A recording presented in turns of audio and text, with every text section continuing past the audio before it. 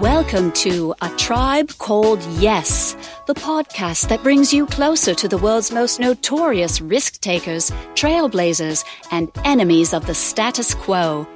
Now, here's your host, Darren K. Roberts. Welcome back, Tribe. Hey, listen, first off, thanks to all of the great feedback on my book, Call an Audible. We continue to be an Amazon bestseller, and thank you so much for the positive feedback. People who've benefited from the pivot points that I provide. Pick up your copy today and let me know what you think. Now we have back on the Tribe for part 2, Miss Alison Byrne. Yeah, you kind of mentioned in passing the fact that you basically ran Rock the Vote, and remind me, that year it's late 90s, huh? Like 98, 99? 2000. I was there. I got George W. Bush elected. The youth turned out for George W. Bush. Yep. He did. He was telling everybody he was going to, the stock market was doing well, and he told people that he was going to privatize Social Security, and the kids loved it. So, yeah, that was one of the big things that really got young people excited. And essentially, people presume that people turned out for Al Gore, but really George W. had a pretty good youth turnout. It's all coming back to me now. Al Gore in the lockbox. Yes. Lockbox. Whatever happened to that lockbox? Where is that? It's in a closet, and Al goes in there and cries. Yeah, no, I don't know. I mean, it was a long time ago, but we really were talking about the exact same issues and a lot of the tactics that are used that people question now about, voter suppression and, young people who are wanting to vote where they go to school, but then not having the proper ID and being turned away, or even if they were allowed to vote without ID, being told that they couldn't by the people at the polls, and, all sorts of questions about, participation. And so, yeah, it's sad.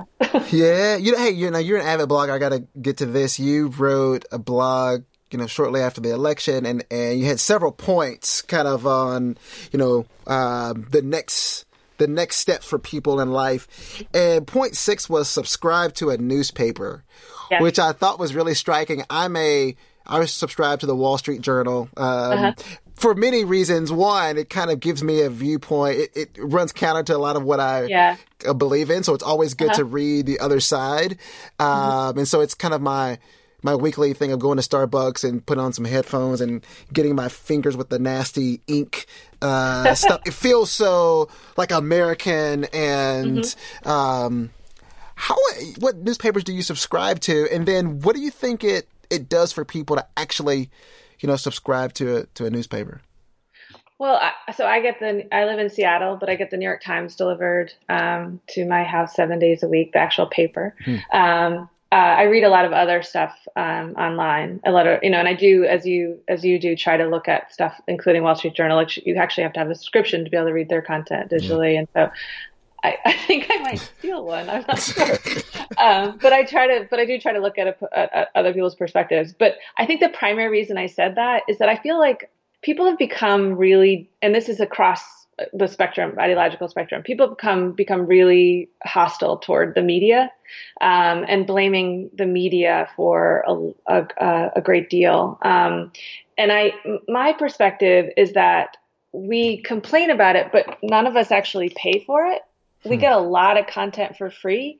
And as a result of that, the business models that a lot of news outlets have had to change. And so they've had to, strive for profit more than they might have in the past. But they also have had to cut back on paying reporters. They've had to, including investigative reporters, and that in the coming administration, that the media are going to have to play an incredibly, incredibly important role, because if you have the same party in the White House and then in both bodies of Congress, we have checks and balances, but they might be a little weaker. And so having the media out there as watchdogs, and paying attention and reporting to people about what's not going well, or how they can get involved. I mean, that's going to be incredibly important. And for us to continue to point our fingers at the media without supporting them to do better work by giving them the resources to do it, then, we're in trouble. So yeah, I mean, there are things that, what's been really striking to me about people's response to the election, those of us who did not want Donald Trump to be elected, and I'm quite happy saying that, that it's so clear that we need better civics education because people actually don't seem to understand how government works. So, like, let's call the State Department to get, voter or Department of Justice to get voter recounts. It's like, that's not decided at the Department of Justice. That's a state level issue. Just basic things like that, where it's like, it's really great that you're excited, but you need to figure out what you could be doing that would actually be effective. So giving a lot of money to Jill Stein for a recount when you don't actually know what that money is going towards may not be the most effective thing to do. But, paying attention to state and local issues, thinking about voting access issues in your state leading up to the midterms, so again, supporting the media to pay attention to folks like what Steve Bannon is doing or whatever, like that's important stuff. And, but you really do have to know how it works. So my feeling is that the media is meant to be the fourth body of government, and we need to support them to be able to do that. Alison, do you think people want to know how it works? I think some people do. So when we do communications work, the thing that we're trying to figure out is what kind of message we want to communicate to people. And sometimes you're trying to make people aware. Sometimes you're trying to make people care. In this instance, I think you're trying to make people understand. And understand is like people are aware that things may not be going right, and they care about it, but they're at the stage where they don't necessarily understand that they have any role to play or that anything can be done.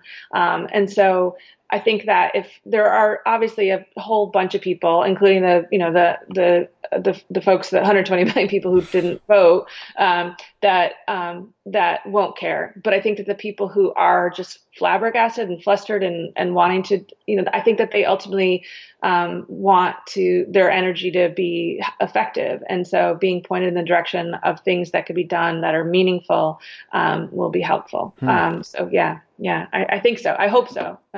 If not, we're in trouble. Yeah. No, you and I got an extended 2-year civics class at the Harvard Kennedy School as grad students. I was there because I thought I wanted to become governor of Texas, and it seemed like the right thing to do. Why did you go to the Kennedy School? So I was at Rothschild before I went to the Kennedy School, and I went on a trip to South Africa while I was there. And I was talking to people, talking to young people, essentially about life after the end of apartheid. And it was about like a generation past.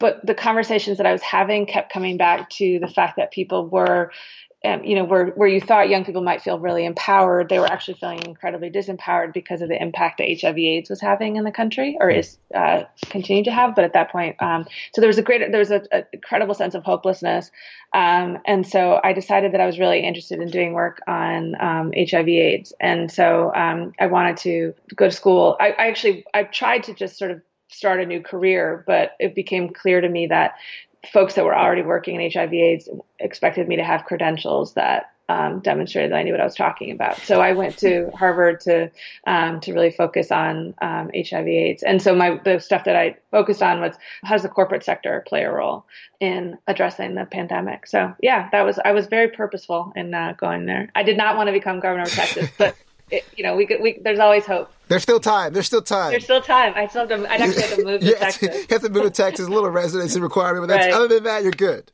Right. Wow, we're what? How far removed are we? We're 12 over years. Yes, thanks. Wow, 12 years. Okay, so what are your thoughts just on grad school, right? Like in general, and do you advise people to go to grad school? Is it a case by case thing? What are your thoughts?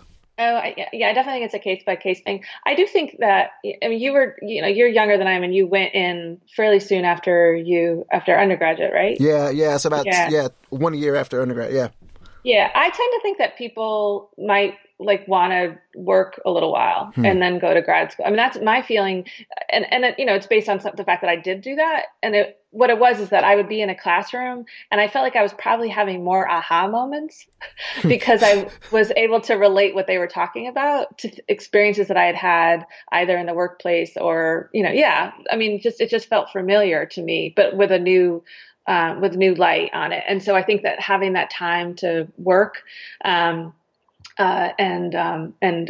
be in the real world, was beneficial. But I think it's a case by case basis. I think it's an amazing. I mean, I look back at that time with incredible. I mean, I miss it, and I love the idea of being, spending 2 years just learning. Like that's so great, Yeah.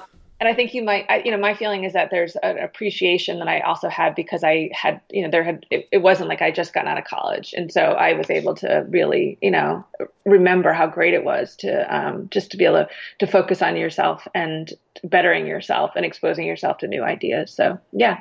Yeah, I have the same feelings. I mean, looking back on it, it didn't feel this way when we were studying for econ exams. But, you look back and you think, wow, 2 years to actually learn. Like people expect you to encounter new ideas and go to really riveting talks. Like that's such a special time. And I got so many, kids now who are young folks who are like so quick to get out and graduate early. I'm like, no, for the love of God, slow down, slow down. Like, yeah, you want to tell them like the rest of life is not that fabulous. Right. Yeah. And it's like you don't really get, I don't think people understand who are in school now. You can't really appreciate it until you get out, maybe, that you're not going to be around a lot of, like a high concentration of motivated, sharp people, probably ever, to that extent, right? And so, really, really take advantage of it while you're there. Yeah, like you have to, you have to sort of create opportunities for yourself now to do that. I mean, the stat that you cited earlier about people reading books, it's, even finding time to read a newspaper, do you have 3 kids or 4 kids now? I have 4. 4. Yes. Yeah. So you must have lots of free time. To me, it just seems like there are, having that opportunity to really be in school and focus and as you say, be around a bunch of people who are also dedicating themselves to learning. I mean, it's tremendous. I see no reason for anybody to rush. Because the rest of life will still be there. So. Yes. All right, I want to go to the storytelling and talk about Aggregate and the company and how you founded it and what, how did you get there? Sure. So I had worked for 2 large agencies doing similar work. Our clients are all nonprofits and foundations, and then authors and filmmakers who are creating work that we believe could have social impact. And so I was doing similar work for 2 large agencies, both of which were owned by large holding companies. And there are all sorts of, they're publicly traded companies, all sorts of restrictions on who you work with, and essentially your middle management, but you might as well be nobody.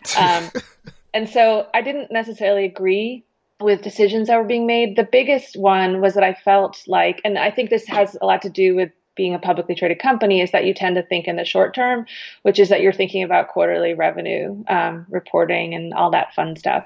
And so you think in the short term, and what that translates to is that you're not necessarily thinking about long-term relationships with your staff or with your clients or with your vendors. And so you don't treat them necessarily as well as you would if you wanted to keep them around for a long time. So you might tell a client that you're capable of doing something, you don't necessarily have the bandwidth to do it. Or you might not pay a vendor, within the 30 days, even though there's some kid sitting in their garage who could really use that $2,000 to pay their rent, or your staff are not getting the pay increases that they deserve, or just the work-life balance that they need.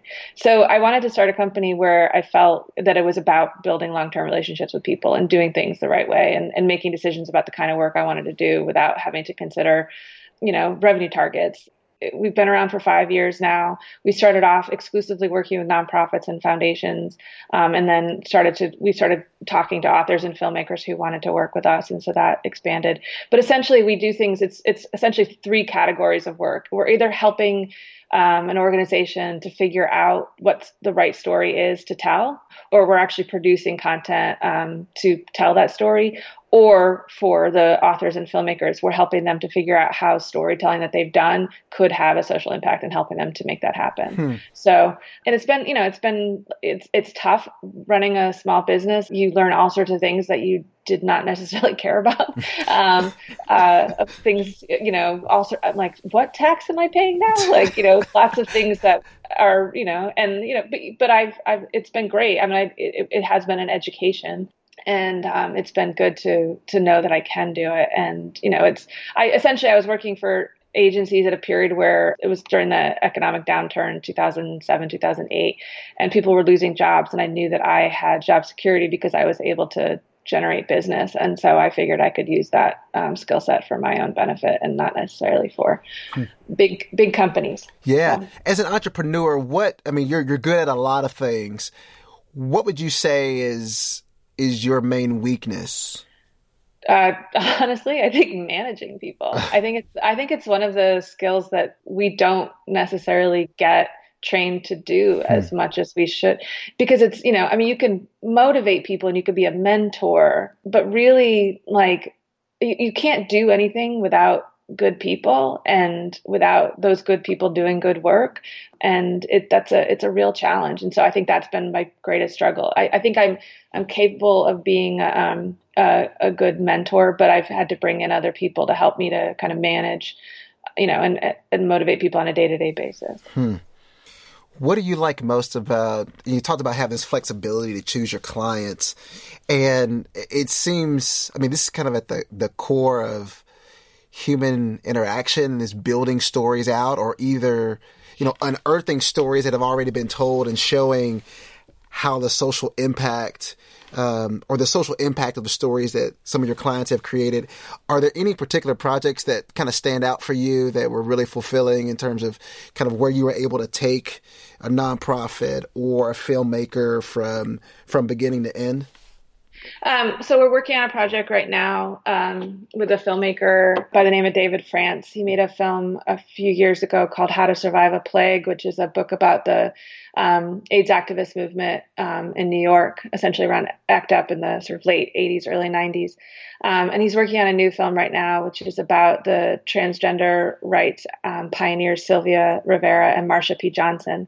And what's been really interesting about working with him on this project is that David will tell you that while he wants to tell stories that could have a social impact, he doesn't necessarily know how that works. And so he came to us with I believe this can happen, but I don't know how to do it. And so I want you to do it.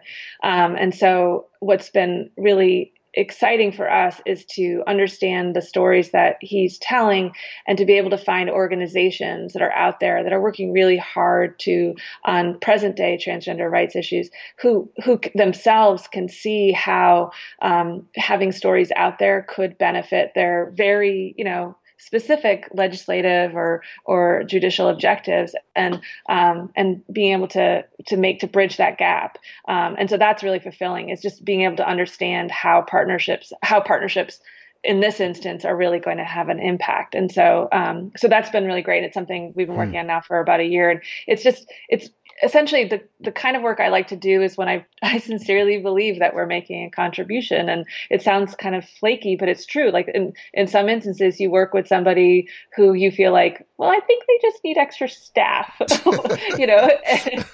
and that's not necessarily all that fulfilling. You're just like, okay. But when you really feel like you're bringing a unique role to the table, that's incredibly fulfilling. And that you're making things happen that wouldn't happen unless you were there. That's important. And so in this case, and it's also just an opportunity to meet new people who are doing great work that, you want to support to grow and to succeed. So, yeah. Well, last question for you. Stories.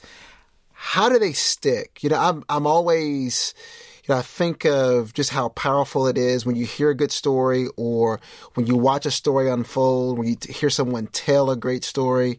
How do you make a story stick? Even, and this is a question for you, and it can be, as broad or particular, however you want to answer it. But I'm curious, as someone who's really been in the weeds when it comes to storytelling, what do you think are some of the traits of a story that sticks? So I could tell my John Hughes story. So when I was a teenager, I wrote a fan letter to the filmmaker John Hughes. And over the course of about 3 years while I was in high school, we were pen pals.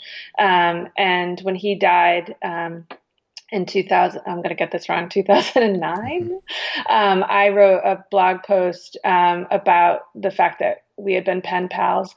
And in the course of a weekend, 1 million people read that blog post on a blog that probably had maybe 4 people read it, like the day before, if that.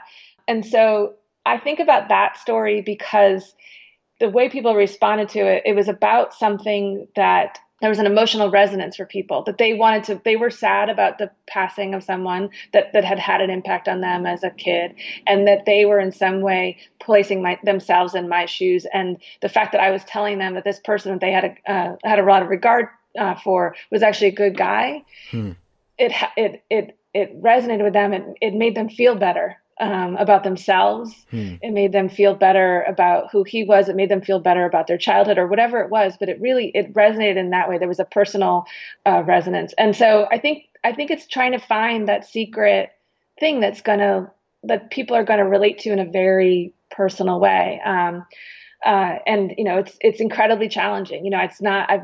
For a client, I've never recreated that moment for them. I've never managed to get 1 million people to read their blog in a weekend. So there's a bit of a secret sauce, and particularly with social media, it's really like what you don't always know what's gonna click with people. But I think it is about like tapping into something incredibly personal for somebody, and that's what's going to resonate for them. Wow. Alison, thanks for visiting the tribe. Enjoyed it. You're doing some excellent work. You're out pounding the pavement, fighting the good fight, staying in the rain out in Seattle. But yay! I've got to get out there to see you. Okay, you should. It's a very classic Seattle day. It's completely gray outside. It's gray and miserable. So does it bring you down at all? I mean, what? Well, the travel, that's part of the travel appeal as well. If you live in Seattle, you need to leave Seattle. But yeah, it can be kind of depressing. Yeah. But we have beautiful summer. So people come to Seattle, they should only come between like June and September. Nice. The rest of, it's when it's beautiful, but yeah, it can be a little dreary. When are you going to get to Austin? When am I going to, I've been to Austin once in my life. Oh, Jesus. It was South by Southwest. It was hell. Like, way too many, digital geeks. It was just like, get me out of here. But yeah, no, I should get to Austin. I've there are a bunch of people I know there. So maybe on my trip, maybe it's part of this big trip where I'm asking my midlife crisis trip. Austin will be on that map. Are you going to record these sessions? I mean, because this is going to be, I think you're going to get there'll be some really interesting content that's going to come out of this. Yeah. Yeah, I think I am going to. I think there's definitely, there's some product that comes out of it, because I do think as I've talked to people, are like, oh yeah. Yes. So people are responding to it. Like, everybody kind of wants to know, what the hell am I doing with my life? And can I do something else that's going to change the world? Yeah. I believe so. Good stuff. Well, thanks again. Enjoy your rainy day out on the West Coast. I enjoyed it. I enjoyed it as well. Thank you, Darren. Have a great day. All right, you too. Okay, bye-bye. Bye-bye. Thank you for listening to A Tribe Called Yes. For more information, you can visit us at atribecalledyes.com, and be sure to subscribe to our podcast on iTunes and Stitcher. And don't forget, keep saying yes.